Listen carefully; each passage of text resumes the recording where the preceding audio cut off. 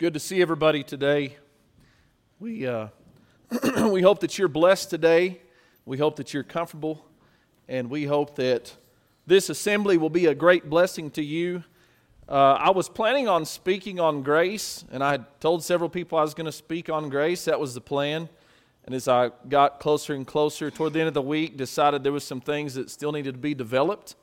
And so I changed my mind. But I've had this other story that Isaac read to us about this morning in my mind for some time and been thinking on it. And then I got my PowerPoint done, and I put this picture on the PowerPoint, but I was going to Google to find this picture because I remember this picture. And I went to save it to my computer, and it was already there. And I was like, where'd this come from?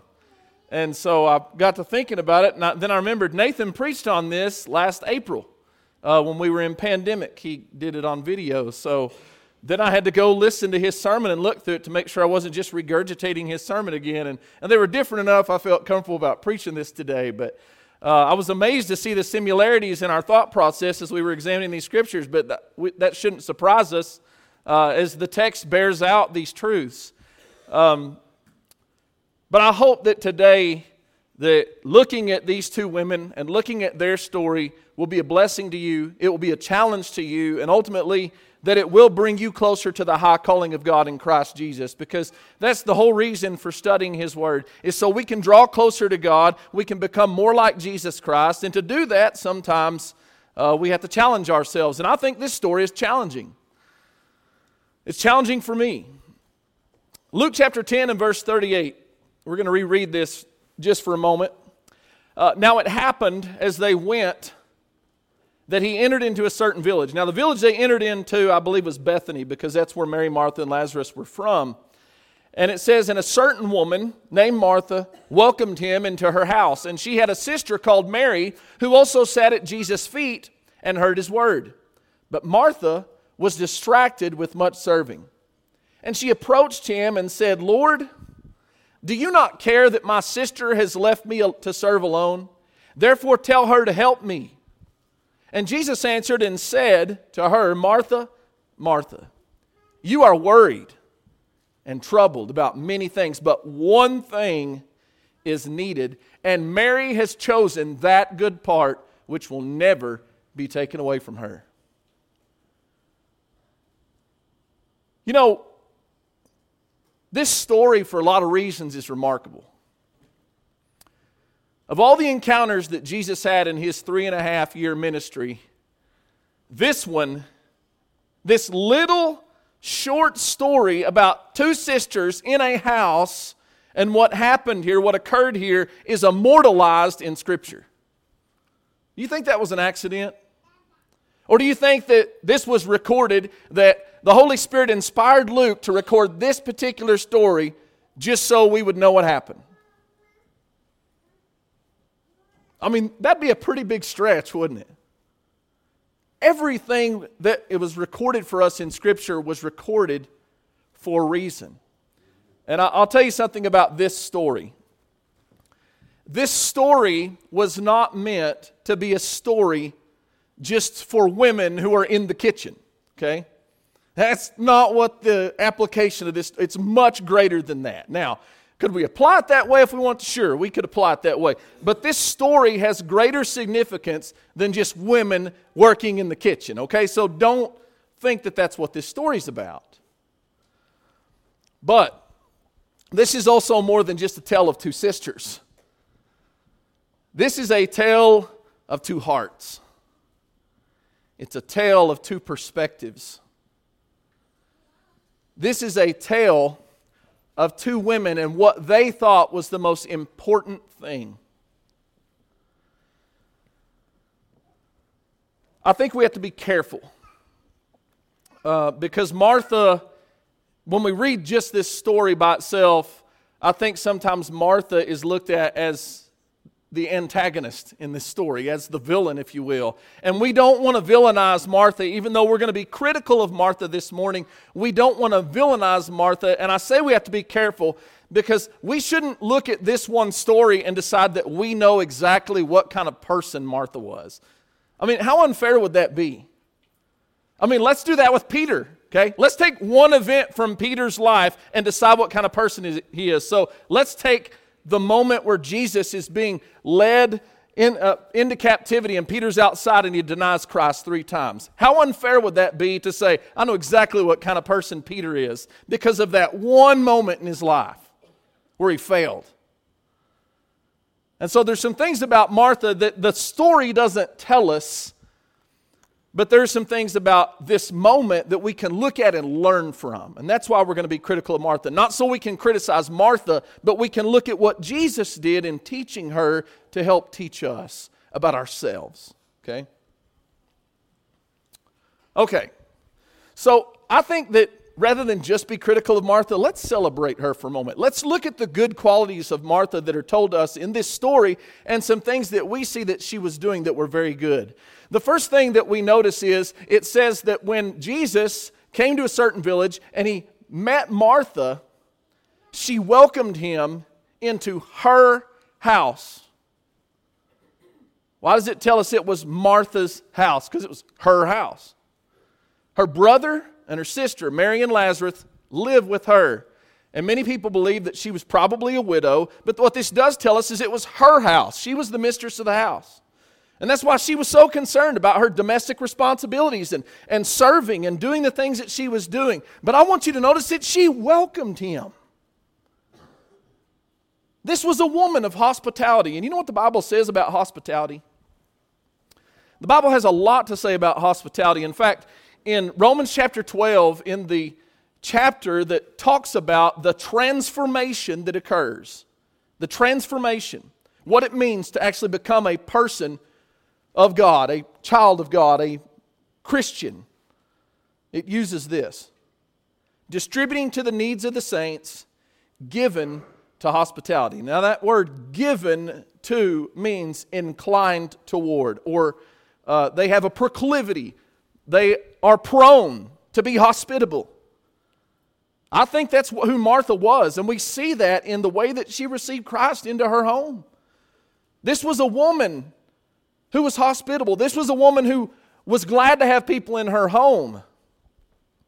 And the second thing we see about her is that while Jesus was in her home, she wasn't just serving, she was doing much serving. Much serving. I think this indicates there were probably more people in the house than just Jesus, Mary, and Martha. Because she was doing much serving. So much serving that it became a burden to her. But she was a servant. And that's who she was. And she thought that was important. And it was important.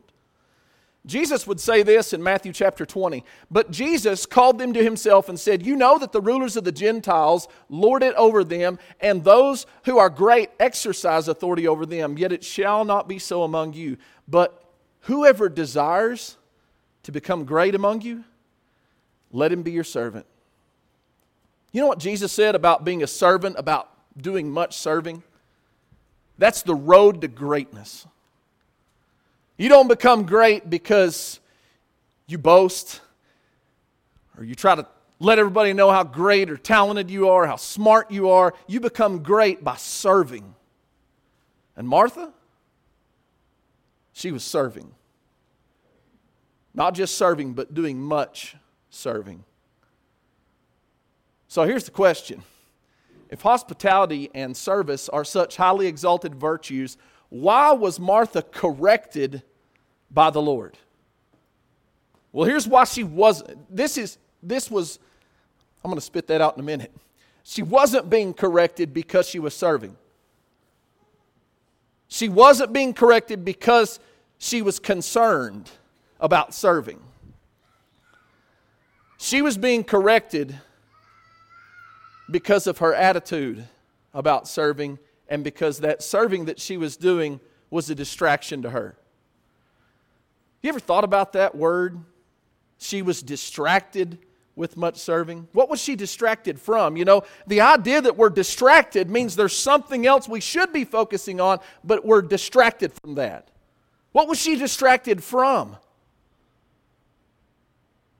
How many times do you think Jesus was in their house? I mean, what if Jesus was coming to your house? Would you be distracted by the presence of the Lord? From the presence of the Lord, rather? I mean, how many opportunities was she going to have Jesus in her home? And what was Jesus doing? He was pouring forth the words of life. And she was distracted. What does that mean, she was distracted? I want you to think about the scene. Get the scene for a moment. Here's Mary sitting on the floor at the feet of Jesus, and Jesus is teaching her. And then picture Martha. These people in her home, and she's going back and forth and getting things and bringing people things and asking people if they have enough things and doing all the things that we would do if we were trying to be hospitable. Where's Mary's attention? Her attention, her mind, her heart, her eyes, her ears, every bit of her attention is on Jesus and His Word. And where's Martha's attention? On two people. Martha and Mary. She's going in and out of the room. You know what she's looking at while she's serving? Mary. Mary's sitting on the floor, not helping me do what she should. Why do you think she expected Mary to be up helping her? Because that was probably what normally happened. But for some reason, Mary's not helping her. She's sitting in the floor. And Martha got upset. And you know what's interesting about this is Martha got so upset that not only does she question Mary, she questions Jesus and His care. Because she's looking at Mary and then she's looking at Jesus thinking, why isn't He doing something about this? Lord, do you not care? Do you not care that Mary doesn't care, that she's not helping me? Do you not care about the struggle that I'm in right now? Do you not care about the service that I'm providing? And so she tells Jesus, tell her to help me. That's a pretty bold request, isn't it? Lord, you tell her to help me. You know, she really felt like what was happening in that moment was neither fair nor right. Can you understand that? You ever been there? You ever just been going and doing, and you're busy, and you're working tirelessly, and you look around and nobody else is? I call that the Elijah syndrome. Elijah had that same thought in his life. Do you remember that story about Elijah where he goes out and sits under the juniper tree and says, God, nobody's doing anything for you anymore except for me, so just kill me. I mean, Mary is in that situation at this moment, looking around. Nobody's helping her. Everybody else is sitting down. Everybody else is ignoring her, or at least she thought they were. Her problem was not that she was hospitable. Her problem was her attitude. Sometimes service is a burden. And you know, we can find ourselves in the same position when we're hospitable. We can find ourselves upset about someone else's table manners. We can find ourselves upset about someone's kids not acting how we think they ought to act, or something getting broken, or the food, or people aren't helping us clean up after supper. We can get frustrated just like her, and we can be hospitable and completely ruin the blessing of hospitality by being upset that we're the ones doing the serving. And you know what she missed out on? The blessing of serving. That's what she missed on. It should have been a blessing for her to serve the Lord. She shouldn't have been worried about what Mary was doing. She should have been worried about what was going on. Concerned about it, if you will. You know, hospitality is tough. It's tough. And When Toy and I first started having people into her home, I don't know if y'all know this or not, but men are pretty much oblivious to what's going on about 80% of the time inside of a home. Maybe that's not fair. Maybe you guys don't like that. That's me, okay? And so we could have people in the home, and Toy's cooked all this food, and all these people are in the house, and she's running around serving everybody, and I'm in there doing what I always do, visiting while she brings me something to drink. And I'm having a great time, and after the night's over, I'm pretty happy about it, and I could sense a little frustration. And it doesn't work that way anymore. That's not what we do. In fact, if we have people coming over, I'll tell you the first thing we do is prepare. We prepare for people to be there. That way, when they get there, there's not all that happening. Now, Martha couldn't have done that. Jesus showed up. She's got to serve. But when we're hospitable, we try to make sure that there's going to be less work done while we're there. And so you know what happens after the meal? The food just sits there on the table. I don't care if people are there for 3 or 4 hours. It's just going to sit there. We're not going to get real busy and ignore our company. We're going to enjoy that time. But it wasn't always that way. A lot of times there'd be a lot of frustration. There'd be some tension because of what was happening. And you know what we missed in those times?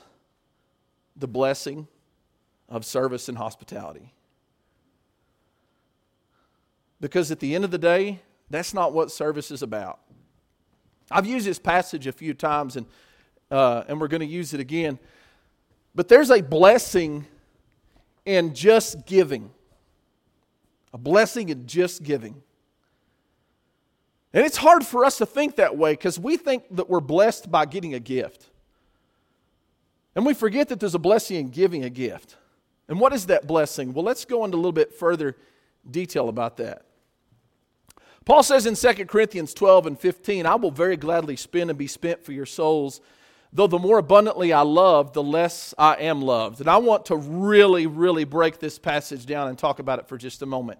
First of all, I want you to notice what Paul's talking about. Paul is saying, I'm giving and you are receiving. That's what he's saying. And he says, I'm going to do that with what? With gladness.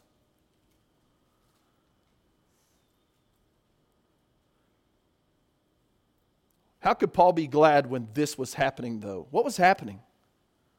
He said, I will very gladly spend and be spent. You know what that means, those two words? The first one is spend. We know what that word means, right? It means to give of yourself. But the second word is the one that's most important, and that's be spent. And it literally means to drain the entire account. Now, there's this saying out there right now, you can't pour from an empty cup. Look, that's carnal. It's not biblical. Jesus poured from an empty cup. Paul said, I will dump out the entire bank account. I will be completely empty. And there were times he was empty. And he said he was empty. He said, I got nothing left in the tank, but I'm going. And I'm pressing forward. And Paul says, I'm willing to do that for you. Because that's what service is. It's not about the return on your investment. It's just about making the investment. Look at the second half of this. Though the more abundantly I love, the less I am loved. Now here's where it gets hard. It's when you spend and your cup is empty and you get nothing in return. In fact, the more that you love a person, the less they love you. Do you suppose that's what Martha's feeling at this moment? Like nobody cares? Yeah. Nobody cares. Here I am spending. I'm being spent. Nobody else is spending with me. I'm the one spending and nobody cares. And the more that I love, it seems like the more that they're ignoring me. Been there? You know why Paul was willing to spend and be spent regardless of the outcome? Because what Martha didn't realize is that just because she wasn't getting gratitude, she wasn't getting a thank you card, just because nobody invited her to their house after she invited them to her house, despite all those things that were happening, the Lord saw her service. And you may look at your service and think nobody notices and nobody cares, but the Lord sees your service despite the lack of love you might be receiving for the love you're pouring out. And that's more important than anything. More important than any instant gratification we might receive for the service we do here on earth. And because of that, because Martha didn't understand that, she missed the service, the blessing rather, of just serving.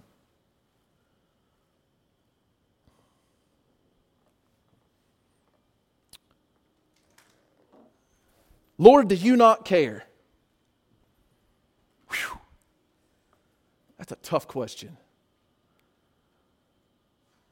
You know, I think when she asked him that question, Lord, do you not care? What she was saying is, do you not see what's going on here? Did Jesus know? Yeah, he knew. In fact, he not only knew what was happening on the outside, he knew what was happening on her inside.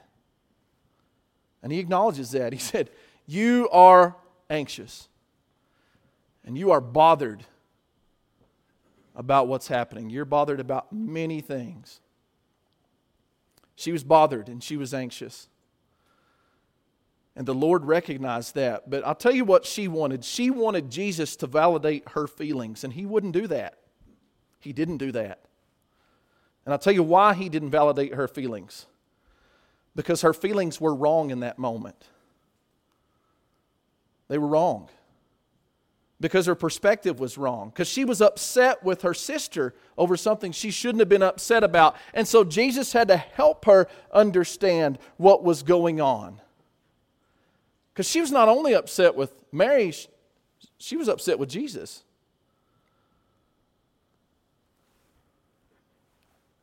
Here's the biggest part of this teaching.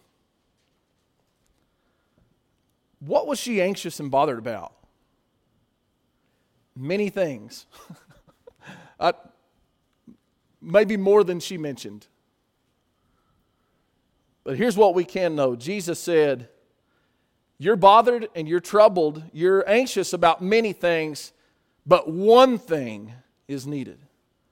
And what's he telling her? The many things that you're bothered about are not the most important thing. The things you're bothered about and anxious about are not the necessary thing. There's one thing that's necessary. And Mary has chosen that good part. Why is that significant? Mary has chosen. What did she tell Jesus? What did Martha tell Jesus? Tell her. Make her do it. Command her. And what did Jesus say? She chose. I gave her the choice. She chose. And she chose right. But you know what's sad? Is Martha's mad at Mary. I keep pointing down here like she's on the floor.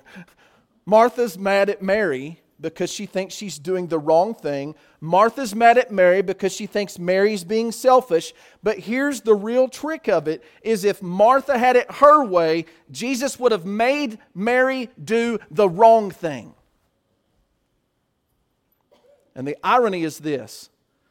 Martha thought Mary was being selfish, but it was Martha who was actually being selfish. Because not only was she robbing herself of a blessing, if she had it her way, she would have robbed Mary of the one thing that was needed.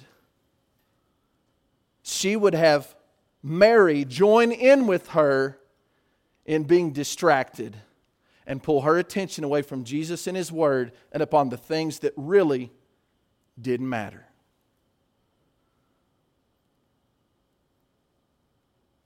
I bet she never forgot this moment. I bet she never forgot the teaching that Jesus gave her here and the help that He gave her as He taught her that there's a good part, and that's what Mary has chosen. And the reason why it's the good part is because that will never be taken away from her. You know, if you think about that, what Martha was going through at that moment in the serving she was doing, that was going to end soon. Yeah, it was frustrating. Yeah, she was anxious about it. Yeah, it is frustrating when people aren't helping, but you know what? You don't have to live with that your whole life unless you decide to. It's not forever.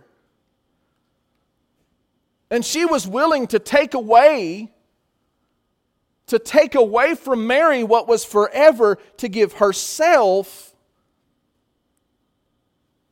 a blessing for a moment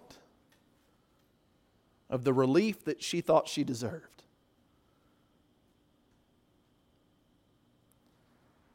So,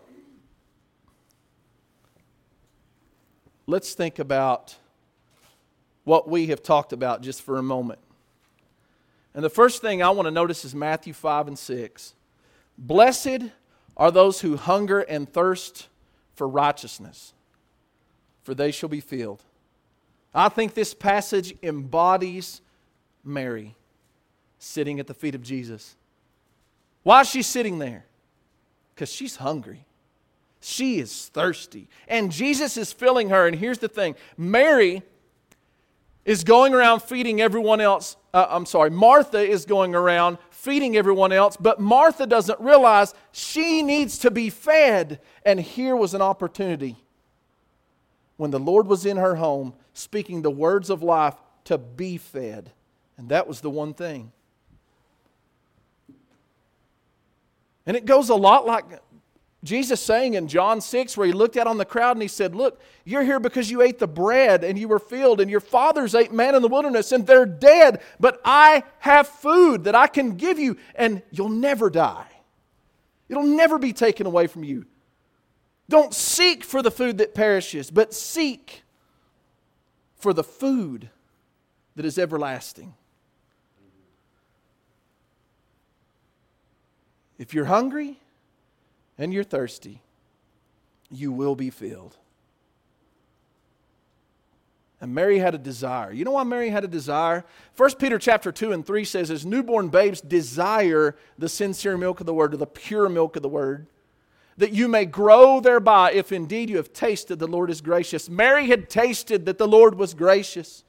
She had already been blessed by Jesus' teaching. She had already been blessed by Jesus' power when He cast 7 devils out of her. And she was locked onto Him. Her attention was focused on Jesus. She knew this is the one thing. This is the greatest thing. This is where I need to be. I need to be sitting here.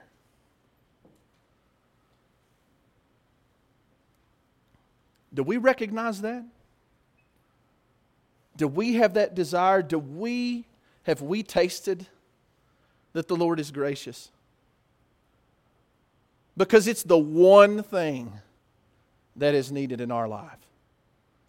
So, as we close today, I want us to ask, are we more like Martha or are we more like Mary? That is our attention on the many things, or do we, like Mary, make sacrifices to give our full attention to the Lord? You say, what sacrifice did she make? You know, here's the truth about life. If you're going to give your full attention to the Lord, you're going to make sacrifices no matter what. Now, some of those sacrifices may seem insignificant to other people. Because maybe it's not like where the disciples left their nets by the Sea of Galilee and followed Jesus and just quit their jobs. Maybe it's not that kind of sacrifice, but every day you're faced with choices whether to give your attention to the wrong things or the one thing. And you're going to have to make sacrifices in order to do it. And that may be that you don't get to spend as much time with your family as you want. It may be that you can't work as much as you want. It may be that you can't go and do the things that you desire to do. But you're going to make sacrifices to give your full attention to Jesus. And are we doing that? The Bible says this, set your mind on things above, not on things of the earth. Set your mind, okay? What does it mean, set? Put it on lock, okay? So I've got this camera set up here, and there's a feature on there where you get your focus in a certain place and you can lock that focus. And as long as you don't touch that button, that focus will stay there the entire time. That's what this means. Set your mind. Lock your focus on the one thing, not on the many. Give your attention, your focus, your heart, your mind, your eyes and ears, just like Mary, to Christ and His Word. Are we more like Martha and Mary? Are we anxious about the cares of this life? Or do we recognize the one thing? See, that's the whole thing is do we recognize it? Because I think sometimes we know what it is. It's there, but do we see it? You know when the hardest time to see the one thing is? During the anxiety. When the pressure's on, when it seems like you've got 1,000 things that you've got to get done, and you've got no energy to do it, and you're just running on fumes, you forget about the one thing. And it overwhelms us. It'll take a hold of us. Luke 8:14, Jesus said this, "Now the ones that fell among thorns are those who, when they have heard, go out and are choked with cares, riches, and pleasures of life, and bring no fruit to maturity." These are the many. These are not the one thing. The one thing is what was given to them. They heard it. But He said they're choked. That's a strong word, isn't it? What is choked? What happens when something's choked? It dies. I'm going to tell you something today. If you're choked by these things, you will die. That's the point Jesus is making. These things, these distractions, they can choke you. They can kill you spiritually.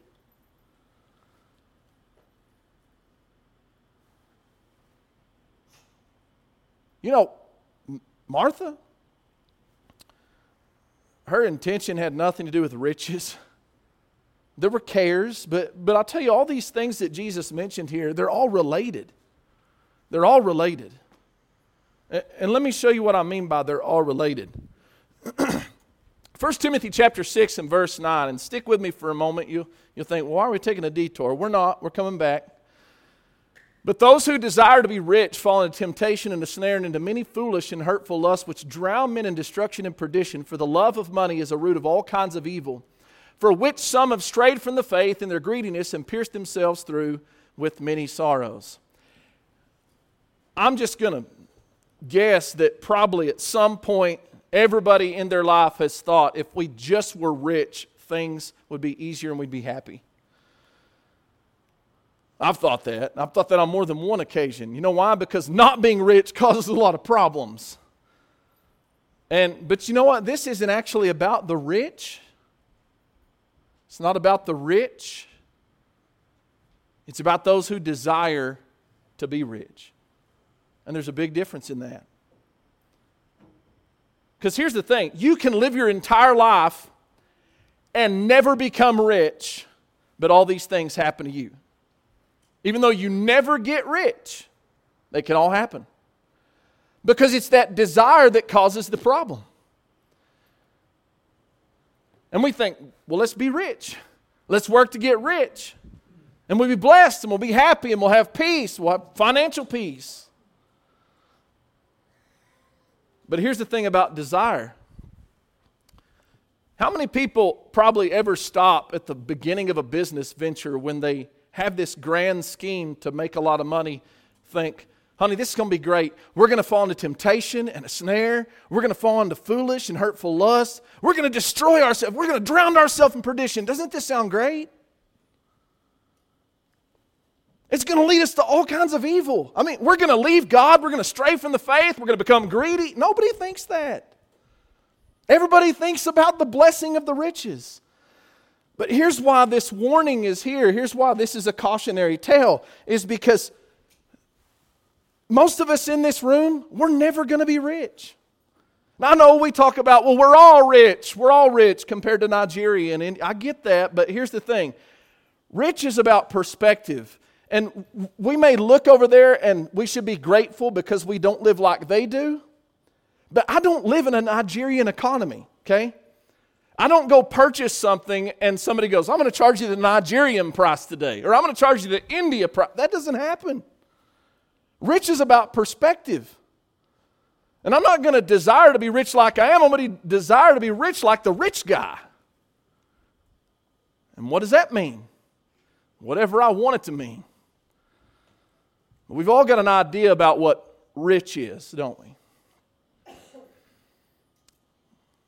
And you know, one of the reasons why this happens is because we live in a land where you can live like the rich even if you're not rich.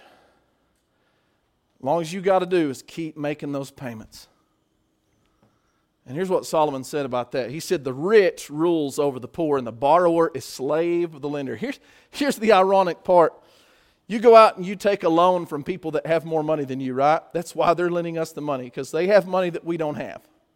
And we only do that so we can sell them our money back to them at a high interest rate. And I'm not going to get into that a whole lot, but here's the thing about debt and about this relationship that he's talking about.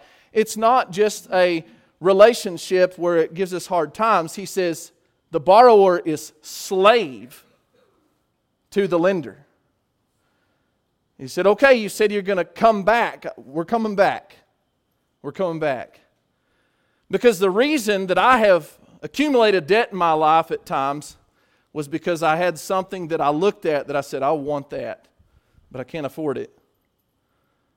But I do have a credit card. I remember I brought a drum set like 2004, okay? I bought this drum set. We were broke, really broke, making $300 a week or something like that, and I bought this $400 drum set on credit that was totally dumb. But I know how debt worked. I thought, this is great. I'm going to buy that. So I bought it. Well, that credit card was on my credit report for 7 years because we were barely able to buy food. And so I just let it go. I didn't pay it. But they called me all the time, wanting my money. And I'll tell you, every time the phone rang, I started sweating. So I thought, oh, great, here they are again. And I worried about them calling me. Dad remembers they used to call me at work. He'd say, who's that? And I'd be like, just a second. You know what it was? Third-party debt collectors called me wanting my money. Why? Because they knew how the relationship worked. They knew I was the slave and they were the master. And it caused me stress and anxiety in my life that I really didn't need. And so in my venture to get this toy that was going to make my life better, it made my life terrible. How's it all tied together? When your desire is for the many things, you'll go get it. And when you go get it, it's going to take your attention because now you've got a new master, not Jesus. You got a new master. And what did Jesus say about this? He said the same thing Solomon did. He said, no man can serve two masters. Either he'll hate the one, love the other, or else he'll hold to the one and despise the other. You cannot serve God and mammon. He warned us. Jesus is the one thing. This life, it's got so many things to offer. But it's not the one thing.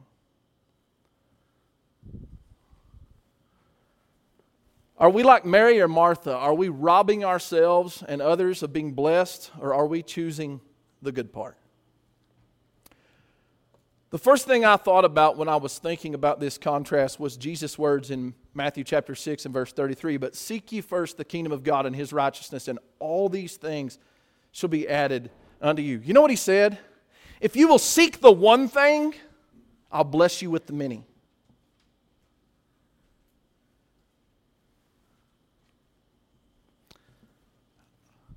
I'm just going to guess that everybody's probably heard this illustration. Maybe some of you haven't, but I think this is a fantastic illustration.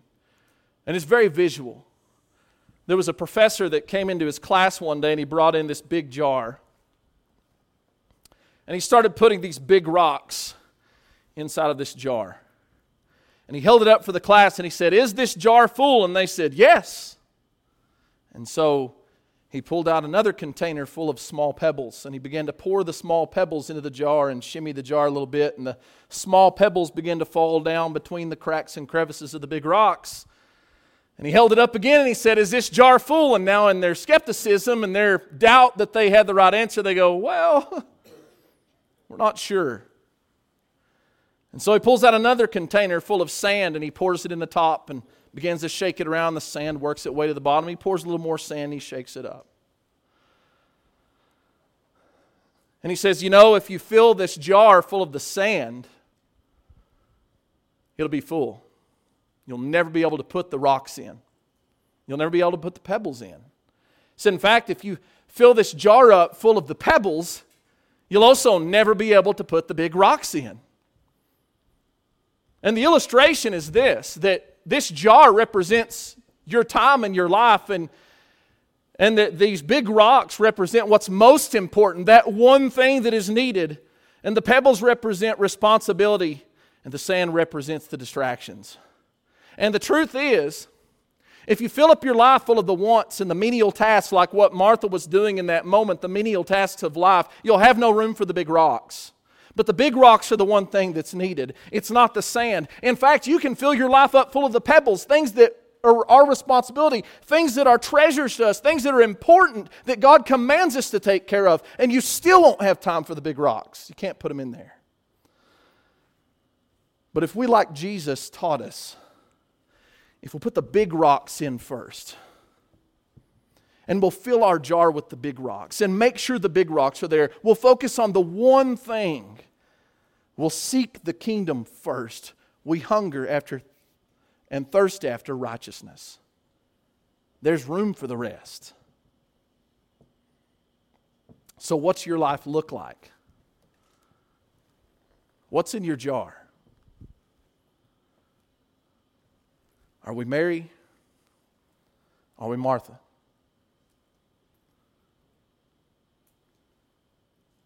Friends, today we offer the invitation of Jesus Christ. Jesus is the one thing that's needed. His word, His truth is the one thing that is needed. And today, you can have it. And so if you don't know Jesus and you don't have Him in your life, He is the one thing that you desperately need, and we want to help you to gain that. And maybe you're here today and your jar's messy, and that's really causing you to struggle. Well, don't come to me, but come to Jesus, because Jesus is the one thing. Jesus can help you and will help you. Come, have a seat as we stand and we sing.